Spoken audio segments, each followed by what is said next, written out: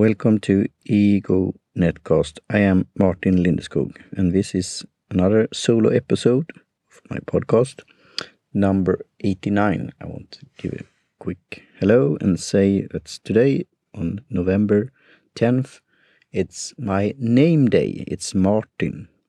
From the beginning in the calendar in Sweden here, it was Martin Luther. As you know, I'm not a religious person, so keen on celebrating Martin Luther, but now it's more only the name Martin and Martina. And it's a great idea with the name day celebration, because often you know person's name and then you could check the calendar and celebrate them and say happy name day.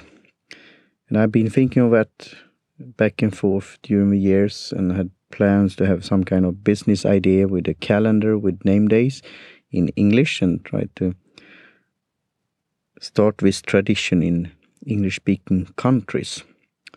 As it is now, it's popular in Scandinavia, in Greece, and in Hungary. So where they have name day gifts and presents and so on. So what do you think about a name day celebration? I will include in the show notes articles on Wikipedia. And also, I want to remind that now I have this Flick Chat app, and I have now a name for this podcast. So I will include that in the show notes. It's flick.group/Ego Netcast.